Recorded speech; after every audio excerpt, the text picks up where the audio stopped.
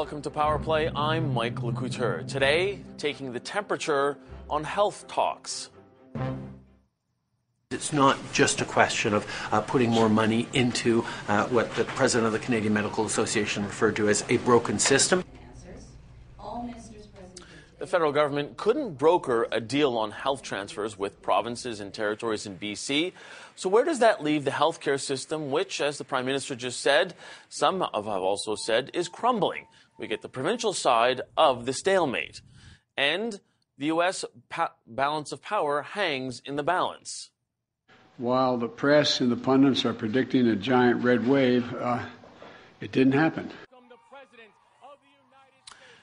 As President Biden celebrates the known victories, the American voters wait for the results in tight races that could shift control in the U.S. Will there be any blowback for Canada? We bring in our ambassador in D.C. Plus, Poilievre hits the road. It feels like everything is broken in this country right now. The Conservative leader took questions in BC today, blaming the Prime Minister for everything, from inflation to the addiction crisis. Our press gallery digs into the off-Parliament Hill media strategy. This is Power Play. Let's get to the players. I am honored to have earned your trust and your support over these 4 years. We bet on the people of Pennsylvania, and you didn't let us down. I know it will be the honor of a lifetime to serve as Arkansas's 47th governor. And the prospect of leading this state for 4 more years is something for which we are incredibly grateful. Well, votes are still being counted across the U.S. as Democrats and Republicans are in a fierce battle for control of the Senate. But there were some key races settled last night. Democrat John Fetterman took down Republican and TV personality Dr. Oz in a hard-fought race for Pennsylvania's Senate. Greg Abbott held on to the Texas governorship, defeating Beto O'Rourke. And in Florida, Ron DeSantis easily won back the governor's mansion. What about the bitter battle for Georgia's Senate seat? Well, the tight race between Raphael Warnock and Herschel Walker is heading to a runoff. So after a long night with key races still up in the air, can either party really claim victory? Let's find out. Joining me now is CTV News Los Angeles Bureau Chief Tom Walters. He's in Phoenix, Arizona. Hi, Tom. Thanks so much for being with us today. Now, last night was not the red wave that the Republicans were looking for. What happened? Well, that's going to be the question Republican strategists are looking at, and I think they're going to really have to come to face the issue of election denialism and extremism, because you know, the winds were all in their favor going into these midterms. They had a strong issue to campaign on and campaigned pretty effectively on inflation. They had a president with relatively low approval ratings, and they had a historical trend that suggests that the party in the White House suffers in midterm elections. So all of those things were reason that the Republicans should have performed very much better than they did. What went wrong for them? Well, I think you really do have to take a very hard look at sort of the excesses, if you will, of the Trump message, the voter, fraud claims, the big lie, if you will, these debunked and unfounded claims of fraud that left people feeling that democracy itself was in some danger. That's suddenly looking like pretty bad politics. Yeah, I wanted to pick up on Trump. I mean, he has been teasing this big announcement next week. Do these results affect that decision? Probably not. I think, Donald Trump, if nothing else, has a good deal of self-confidence. So I think that he sees himself as the clear front runner among Republicans nonetheless for the 2024 election. And he may not be wrong on that. I mean, the polling has certainly shown, to this point, has shown Donald Trump as sort of as the pick of about half of all Republicans. And that's way more than his nearest rival for a possible Republican nomination for the presidency. So, I mean, he certainly has been in solid shape. But I do think that he lost a little bit of political capital in yesterday's midterms. What about the Democrats? What do these results mean for the Biden administration? Well, the reality is still that it's very likely to be a setback in terms of their ability to get things done.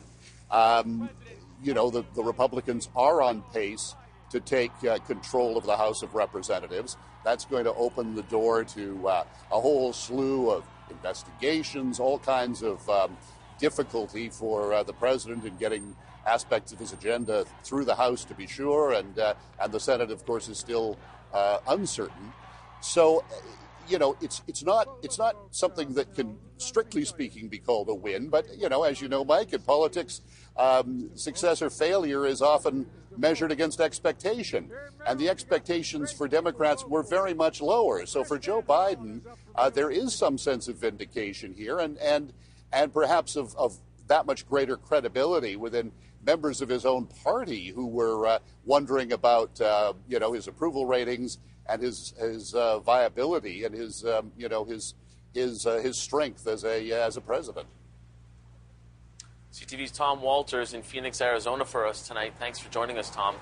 Okay, so what do the midterms mean for Canada? Here's what Prime Minister Justin Trudeau had to say about Canada's relationship with its southern border earlier today. Canadians can know that we will continue to work constructively and productively with the U.S. government, with the administration, regardless of what happens from one election to the next. It's important that we stay focused on the things that matter for Canadians, keeping them safe, making sure we're fighting inflation, making sure we're growing the economy in ways that are good for right now, but also for years to come. We've always worked closely with the Americans, and we will continue to. Okay, so the Prime Minister doesn't think the results will significantly change the relationship. But does that mean, and what does it mean for the day-to-day work of our top diplomat in D.C.? Canada has spent 2 years working with and sometimes against the Biden administration to get results for this country. So what would a shakeup on Capitol Hill and in the U.S. Senate mean for Canada's diplomatic strategy? Let's find out. Joining me now from Washington is Canadian Ambassador to the United States, Kirsten Hillman. Ambassador, thanks so much for joining us. I wanted to ask you, these elections are the first since the insurrection on Capitol Hill, and many saw them as the first test of democracy, as there were a number of candidates who were questioning the validity of the 2020 vote. So what do these results say about the state of democracy in the United States? Well, thanks very much for having me. And I think that's a terrific question because, frankly, I think yesterday was a very good day for the U.S. democratic process. There was very high voter turnout, both in advance polling, mail-in ballots, and same-day election, voting. It was an orderly, peaceful process. There were a few incidents around the country, but nothing particularly out of the ordinary. And of course, yesterday was one day, and as people know well, there are many elections still to be called. There are many votes still to be counted. But yesterday was a good day, and it was a day that showed that Americans, they showed up and they voted, and they did so as they should in an orderly, peaceful, and generally very engaged way. I'm sure you're worried about this, but a lot of Canadians worried as well how these results could affect Canada-U.S. relations. Some have credited the lobbying of Canadian officials for getting changes to the Buy American policies to make them Buy North American. However, that was passed without the support of Republicans. So if they win control of Congress, how worried are you that we could see a disruption of the implementation or even a change to it? Well, the first thing that I would say is in the process of working on the issue around Buy North American for EV, electric vehicles and critical minerals and batteries, we had a lot of Republican support on the Hill. It wasn't required to make the changes that were made to the legislation, but that was just one tiny part of the legislation. But many, many Republicans told us that they think that it's essential for Canada and the U.S. to have solid, very well organized Canada-U.S. supply chains in particular for critical products. So I guess that is not a major concern for me. And I think more broadly what I'd like to say is that our job here in Washington and in the network across the United States is to build relationships with Republicans and Democrats at the federal level, in states and local governments, on issues that matter to us, and that matter to them. And what we find is that many of the issues that are most important to Canada, whether, as I say, it's these critical supply chains or energy security or international security or law enforcement on the home front, or protecting certain waterways and certain lakes, our environment, our north, they're very bipartisan issues because they matter to the constituents of American lawmakers. And therefore, they matter to those lawmakers, and we were able to get stuff done together. So issues really matter, and in my experience, they matter much more in the long term than party affiliation, because that's what voters care about, is the issues. Yeah, and another issue that a lot of people care about was Roe v. Wade. That was a big ballot box issue in a number of states. I wanted to talk to you about this interview that the Washington Post had with Michigan Governor Gretchen Whitmer. She spoke about protecting abortion rights. She was asked what women in her state should do if she didn't win back the governorship. Now, she did win that race, but I wanted to talk to you about her answer specifically. Here is what Whitmer said. She said, quote, "One of the things that I've tried to get federal government to prepare for is the possibility of setting up clinics just over the border in Canada." Did you have any conversations about this with your American colleagues? I didn't have any specific conversations with that, have not had specific conversations with American colleagues about that. But I do take your point. I think that it was very interesting that the exit polls showed, when they asked American voters yesterday what they cared about most as they were casting their ballot, number one was inflation. I don't think that's a surprise to anybody. But number two was protecting a woman's right to choose. And we saw that in the results that happened on those ballot box issues in a number of states yesterday, where those rights were protected constitutionally in certain states, and attempts to negate them constitutionally were rejected in Kentucky. So I think that's very important. And I think that it'll be very interesting and important to watch how this unfolds over the next months in the U.S., specifically at the state level. So is that something the Canadian government is even willing to consider, these so-called, maybe cross-border clinics? Well, I guess what I can say at this point in time, because there isn't any specific proposal on the table, what I can say is our government's policy is to advocate for a woman's right to choose at home, obviously, but internationally with all our international partners, and that includes the United States. And we have been doing that when relevant and appropriate here in the U.S. And I think it's a conversation that will continue as these measures, which are implemented now at the state level, although potentially, I suppose, some legislation could come forward at the federal level, and that's going to play itself out in the next number of months, maybe years. I don't know, but certainly months. Canada's ambassador to the United States, Kirsten Hillman, thank you so much for joining us today. My pleasure. Thank you.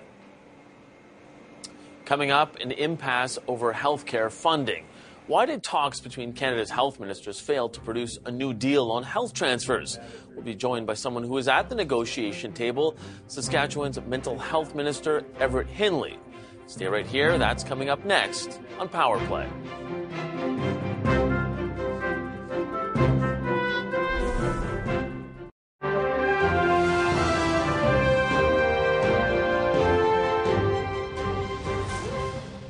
It's not just a question of putting more money into what the president of the Canadian Medical Association referred to as a broken system.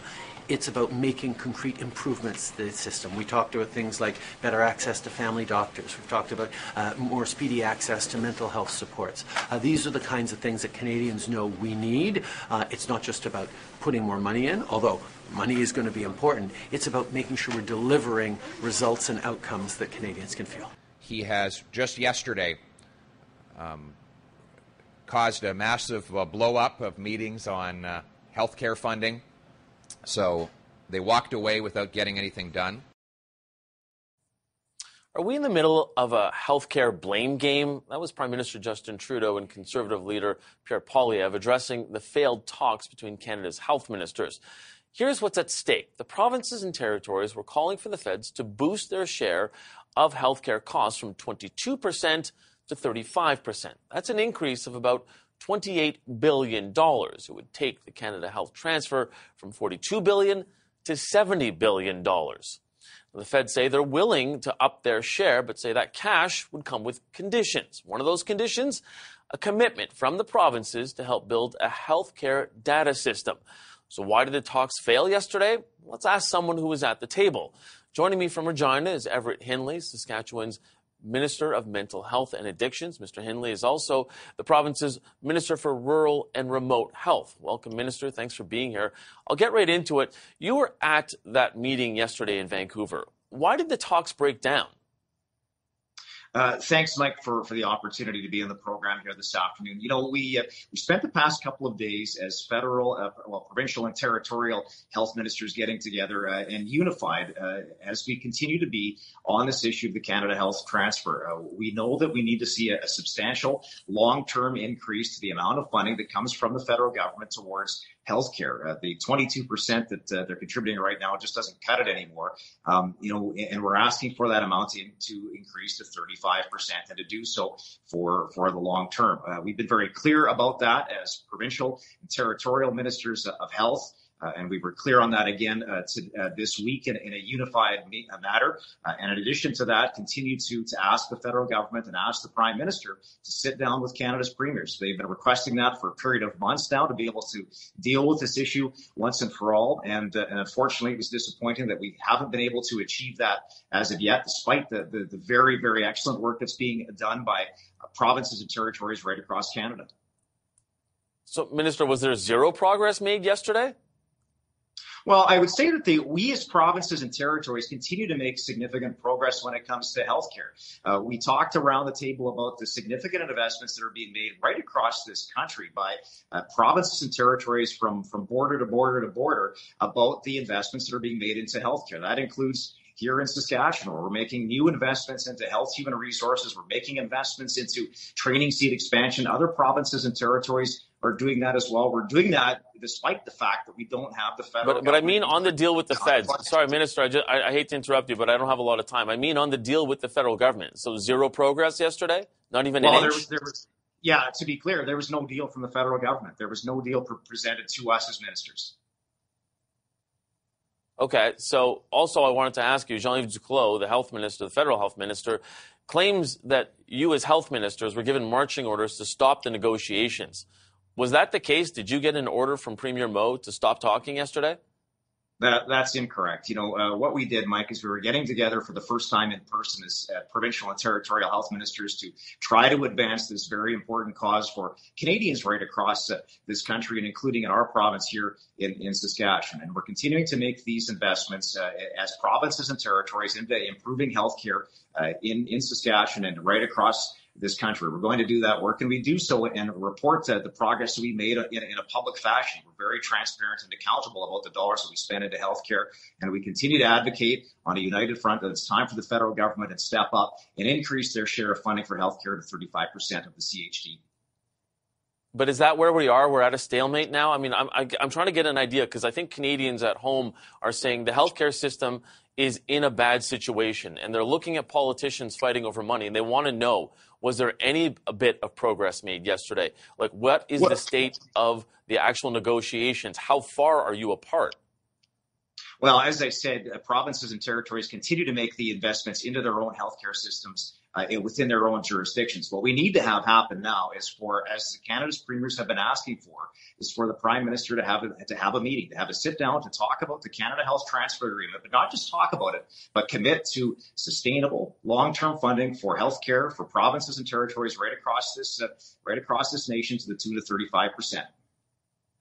I understand that, Minister, but are you saying that it has to come with no strings attached no matter what? Because it sounds like from the federal government, the only condition that they wanted was to help build this data system for the entire country. Is that a condition that the provinces cannot meet? Well, we've been very clear about, being transparent and accountable in terms of the health dollars we spend and where we spend those dollars. I think each and every province and territory gave examples at these meetings this week of how they're doing that, how they've done that in the past, and how they will continue to do that. In our province, in the case of Saskatchewan, we announced at the beginning of September, as an example, $60 million for a new health human resources action plan. Here in Saskatchewan, we are already providing updates with respect to publicly about what we're doing to achieve that. We're making investments investments into so things then why like isn't there a urgent deal, care centers. Minister? So then why does it seem like that's such a hard thing to agree to for everybody else?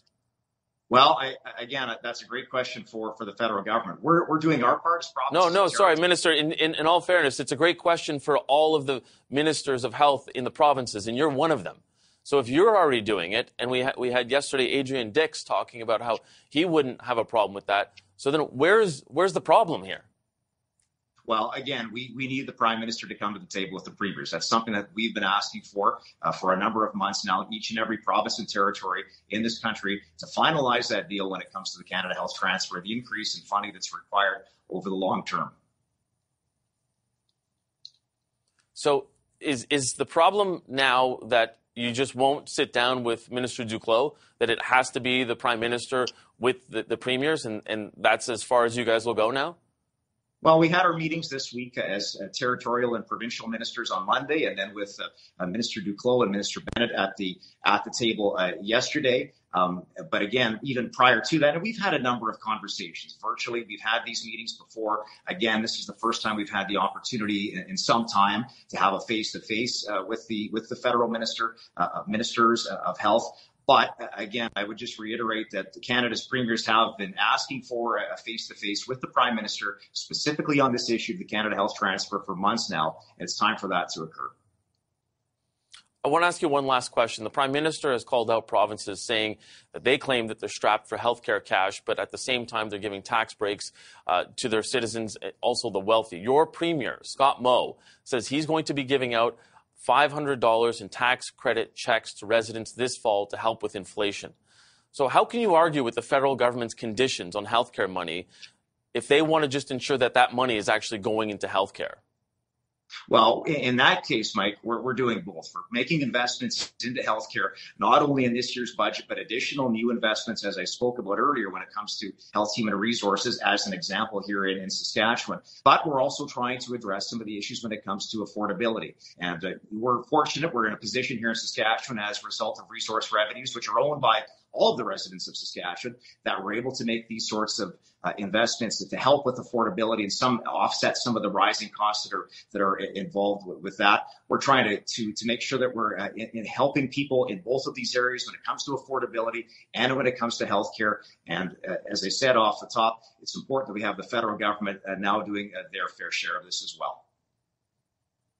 Saskatchewan's Minister of Mental Health and Addictions, Everett Hindley, thank you so much for taking the time to speak with us today. Thanks, Mike. Appreciate it. Coming up, the Emergencies Act inquiry shifts the spotlight to Alberta. What did the mayor of Coutts have to say about then Alberta Premier Jason Kenney's handling of the border blockades in that town? CTV News' Glenn McGregor has the latest from the inquiry. Stay with us. Power Play continues after this.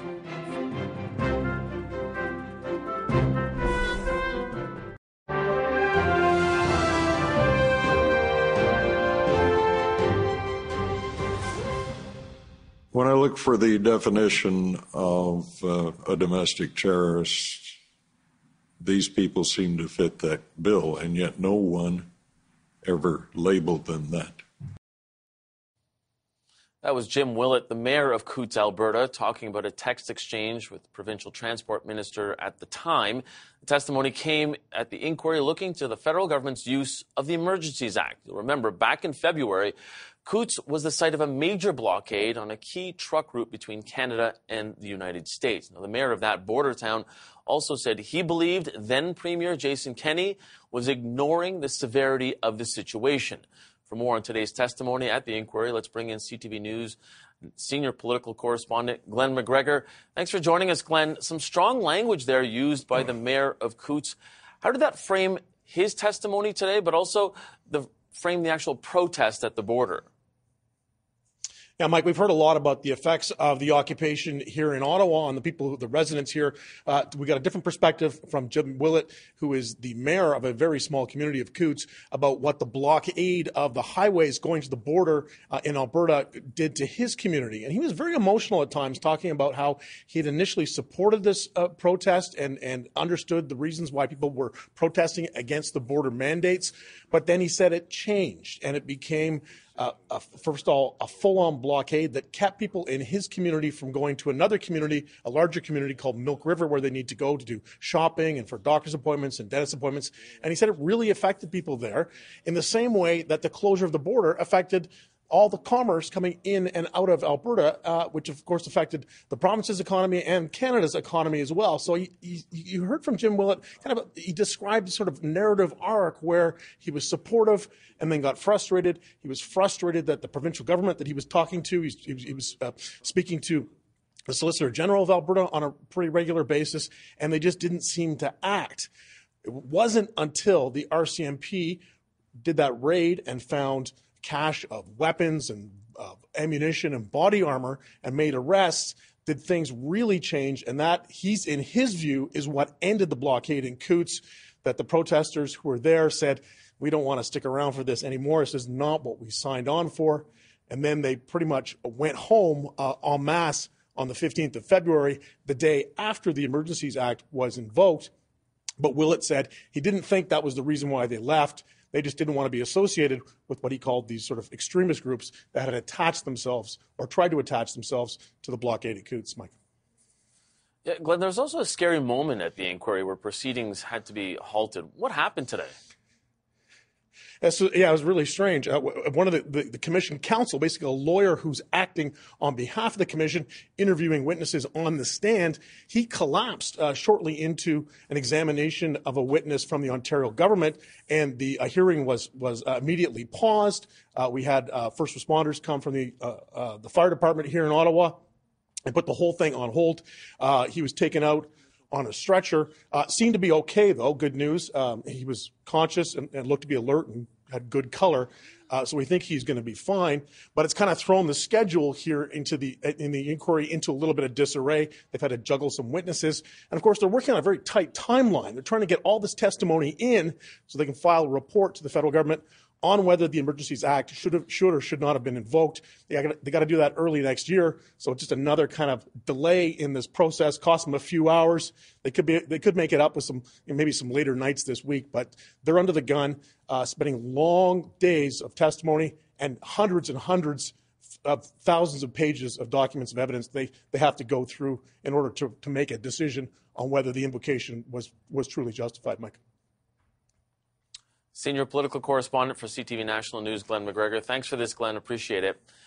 Still to come, Canada-China relations under the microscope. Foreign Affairs Minister Mélanie Joly laid out themes of the long-awaited and still unreleased Indo-Pacific strategy. What does that signal about the Prime Minister's trip to that region of the world? And how does that strategy change our relationship with China? The Press Gallery will dive into that right after this.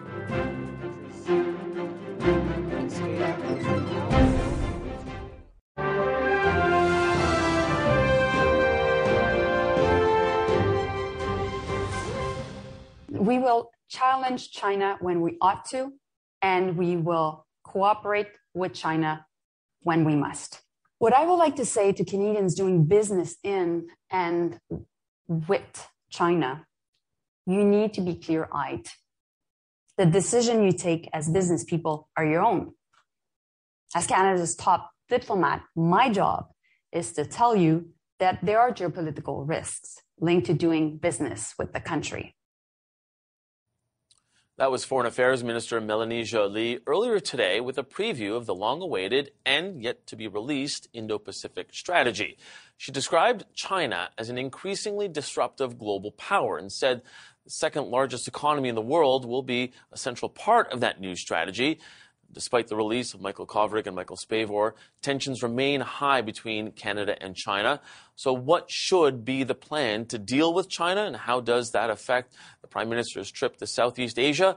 Let's bring in the press gallery. Zian Lum is from Politico, Ian Bailey from the Globe and Mail, and our special guest tonight on the press gallery is Guy Saint-Jacques. He's the former Canadian ambassador to China. Nice to have you all here. Ambassador Saint-Jacques, we're going to start with you.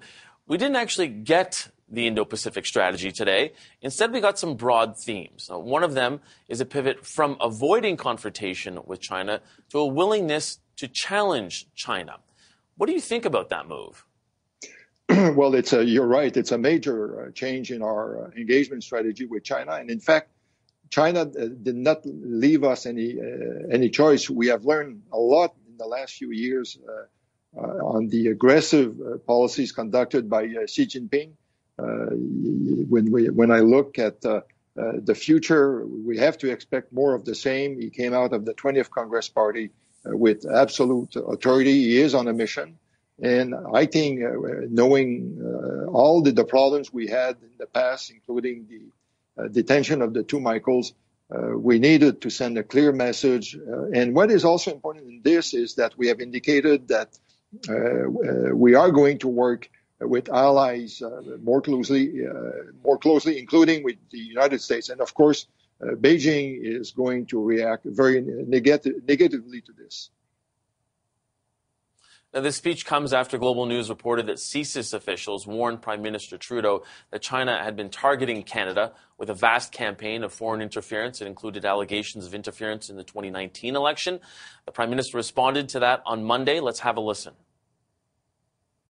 We have taken significant measures to strengthen the integrity of our elections processes and our systems, and we'll continue to invest in the fight against election interference, against foreign interference of our democracies and institutions. Unfortunately, we're seeing that countries, state actors from around the world, whether it's China or others, are continuing to play aggressive games with our institutions, with our democracies.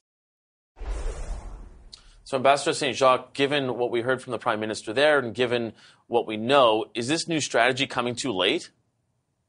Well, me for one, I've been waiting a long time to see this, and probably it's a case of better late than never. But also, I would say, perfection is the enemy of the good. At least now we have something to see. I was encouraged to see in the speech of Mrs. Joly that she referred to interference. We have to do a lot more to prevent interference because it's happening in our political system. It's happening in the Chinese community. It's happening on our Canadian campuses. And we have to push back a lot more forcefully. And speaking of being clear-eyed, I mean, you had Mélanie Joly today, ZN, talking specifically in a message for businesses about being clear-eyed, about risks about doing business in China. So is she basically warning Canadian businesses that they're on their own if they encounter problems in that country? It's basically unclear right now. What the minister just said today was basically the equivalent of kind of, a wink, wink, nudge, nudge, in lieu of, I guess, firmer language, some unambiguous language on the policy that I guess we'll see in the weeks to come. But, we have seen new rules for foreign state-owned companies to kind of, they're not allowed to invest in Canadian critical minerals companies. Right. We saw that recently last week when 3 companies based in China and Hong Kong were asked to divest their investments in Canadian lithium companies. But on, the business side on trade, what's interesting is that also in parallel to the U.S. picking a more aggressive approach, the U.S. is also on track to, getting a record trade year with China as well. So that's also an interesting kind of like a piece to this. And Canada's also, the trade between Canada and China has also gone up as well.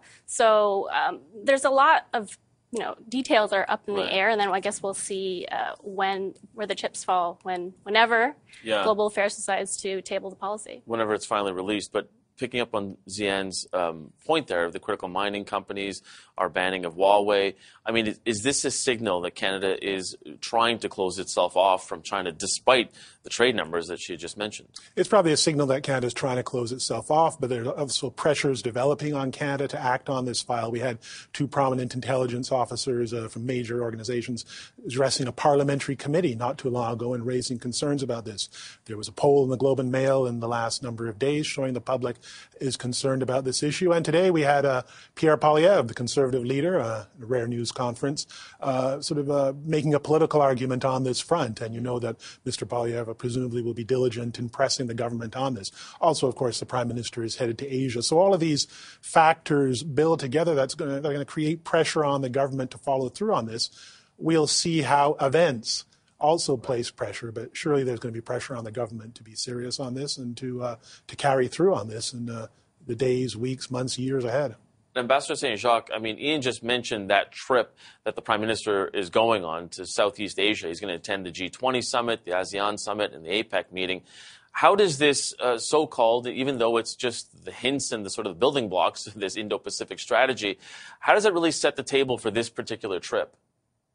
Well, I think the speech will have been well received. Of course, people will be waiting to see what comes next, and the key part in this is how much additional resources will be devoted to the strategy. Mrs. Joly addressed all the right issues. She talked about the 5 objectives. In fact, if we were to invest more in the military, this could also serve the purpose of protecting Arctic sovereignty. And it could mean more assets that could be deployed in Asia for military exercises as required. But again, we have neglected this area for the last 10, 12 years.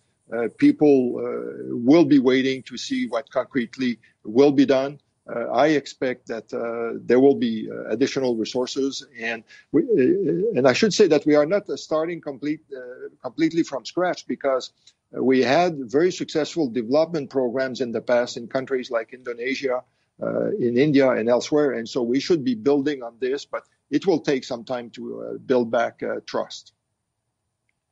Ambassador St. Jacques, thank you so much for your time and your expertise today. We're going to leave it there with you, Zian and Ian. You'll be sticking around to tackle this subject. The leader of the opposition met with the media today. Doesn't happen often, so yes, it's news. Poilievre talked about Trudeau and his relationship with the media. When it comes to taking questions, is scarcity part of his strategy? Our special guest on the press gallery is Yaroslav Baran, the former Conservative Party spokesperson. Power Play will be back right after this.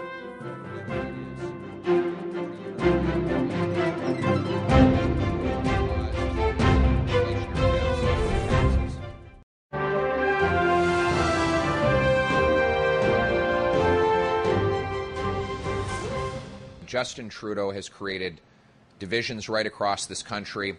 He's turned west against east.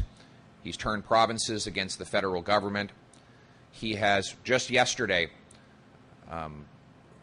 caused a massive blow-up of meetings on health care funding.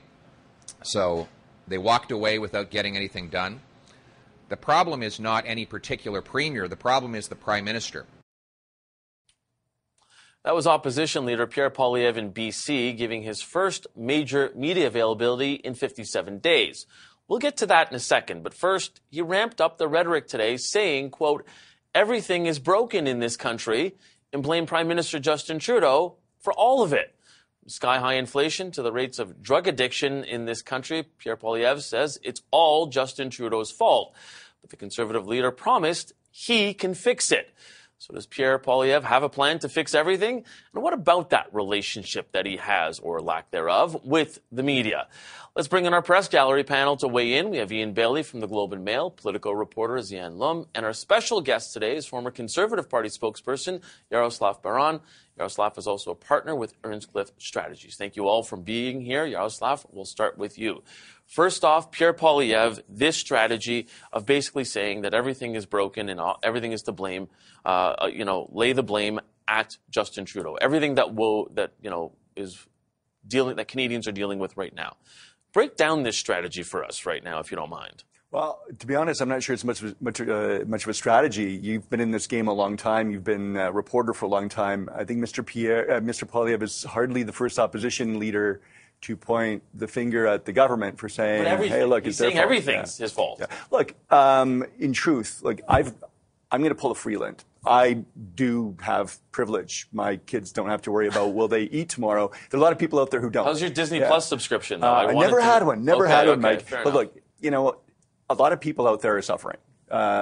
price of food's going up, price of gas is going up. We keep hearing about hospital wait times, like 15 hours at CHEO, et cetera, et cetera. There's a lot of frustration out there. Mm-hmm. And one of the ways that Mr. Poilievre is such a good communicator is he has this ability to actually listen, hear what people are saying, and to tap into that and reflect it back, and to show that he cares and he actually hears them. So that's actually a gift of his, and that's why I think we're going to see increasingly that he is a formidable opposition leader. As far as blaming the government for the woes of the nation, that's hardly novel. I think that's, frankly, an opposition leader's job.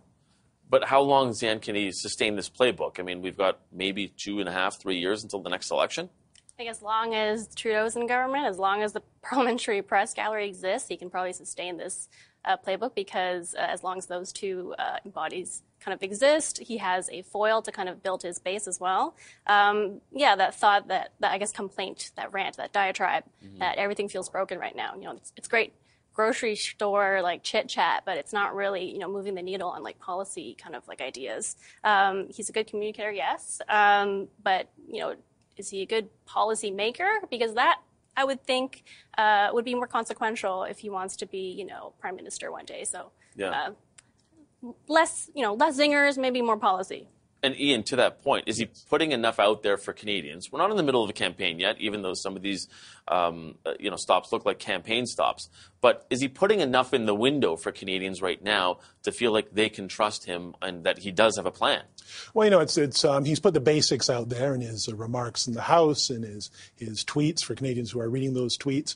The side effect of today's news conference, rare news conference by Mr. Poilievre, is that he provided some nuance to some policy issues. Something I hear from people, outside of Ottawa, calling in, is like, how does he feel about issues? What's a bit more detail on issues? Clearly, he doesn't want to do many news conferences, but the side effect of today is that he did get into some detail on issues like Alberta's concerns with the federal government, on some other policy pieces. He spoke to those issues. He hasn't spoken to them before. He hasn't been asked about them before. So I think he moved the needle a bit today, but certainly over time he'll have to put some detailed policy out there. But of course, he's got 2 years, as things go as they stand, to the next election. So he probably doesn't want to put everything out there until the writ is dropped. Yeah. And so, Yaroslav, is that part of the issue, that he's not being asked the questions? We'll get to that in a second, because that is the second half of this panel. But does he not need to put any meat on the bone just yet? Well, I mean, these are strategic questions. We often hear these kinds of discussions in the lead up to an election campaign. Do you do the big reveal of your platform on day one, or do you do a slow, a plank a day kind of thing? Can you be overexposed? When is too much? When is too early? These are totally tactical questions. Like, in our system, the onus is always on government to govern. It's the opposition's job to poke, prod, stress test, challenge. That's the way our system is designed. We can quibble with whether it ought to be that way, but that's the way it is. It's the way it has been for 150 years. It, by and large, seems to work pretty okay. Sooner or later, he is going to want to put proactive, positive policy forward. I would guess that's, putting real meat on the bones is going to be closer to election time. And speaking of digging into things and policy, the press gallery here in Ottawa has not been given much of a chance, Zian, to really talk to him. Once again today, he had this press conference in BC, far away from the Parliamentary Press Gallery, but he also pointed out that the Parliamentary Press Gallery doesn't set the agenda. What do you make of what is happening here? Does he have a point that we don't drive the agenda and he should be out there talking to ordinary Canadians instead of us? Well, first, props to his team for staging a presser in Kitsilano, because if you want to raise a question about, debate about affordability, right, that's the neighborhood you do it in. Yeah. But look, he doesn't really have, as he stated today, he doesn't have a problem speaking to reporters. He just has a problem speaking to the Parliamentary Press Gallery, right, which, is a problem because he is a leader of a federal party who lives in a taxpayer-subsidized house. And this happens to be the press corps that he has the most exposure to as, a resident of the National Capital Region and a member of Parliament who represents a riding, an Ottawa area riding. So he spends a lot of time here. So that's obviously a problem here. But, you're asking me, a reporter, how I feel about an elected official skirting questions, my answer is going to be obvious. There's nothing brave or admirable in ducking accountability questions, regardless of which party you fall under.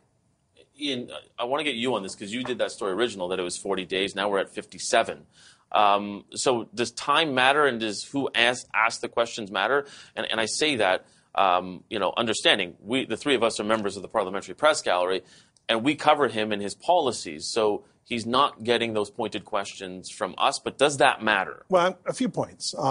Many of the journalists who would have been asking him questions today are with media organizations that are members of the Parliamentary Press Gallery. So this notion that he has moved away from the Parliamentary Press Gallery in some respects is a little bit questionable. Many political leaders managed to speak to the Parliamentary Press Gallery and to speak to journalists outside the Parliamentary Press Gallery and to speak to members of multicultural media. They do it all. It's not an either or an or. Mr. Poilievre has said he is intent on making this the freest country in the world. He is certainly free at this point to not speak to the Parliamentary Press Gallery, but it's unusual. It's a very striking thing because, of course, in legislatures across this country, opposition leaders manage to find the time and the energy. I want to get Yaroslav in here on this. Is this a concerted effort to avoid the Parliamentary Press Gallery? Avoid? I'm not sure. And by the way, for perspective, I did watch just yesterday a feature-long interview with a reporter from Post Media, so we can't overstate the facts. Look, we've been having this conversation for 20 years. The disruption in the news business, the role of social media, what is the future of communication? What we're witnessing I got to cut you off, and we'll continue this conversation later, Yaroslav. Really sorry, because we got to go. Yaroslav Baran, Zian Lum, Ian Bailey, thank you so much. That's your Power Play Day in Politics. We'll be back here tomorrow, everyone, maybe having this conversation again. Good night.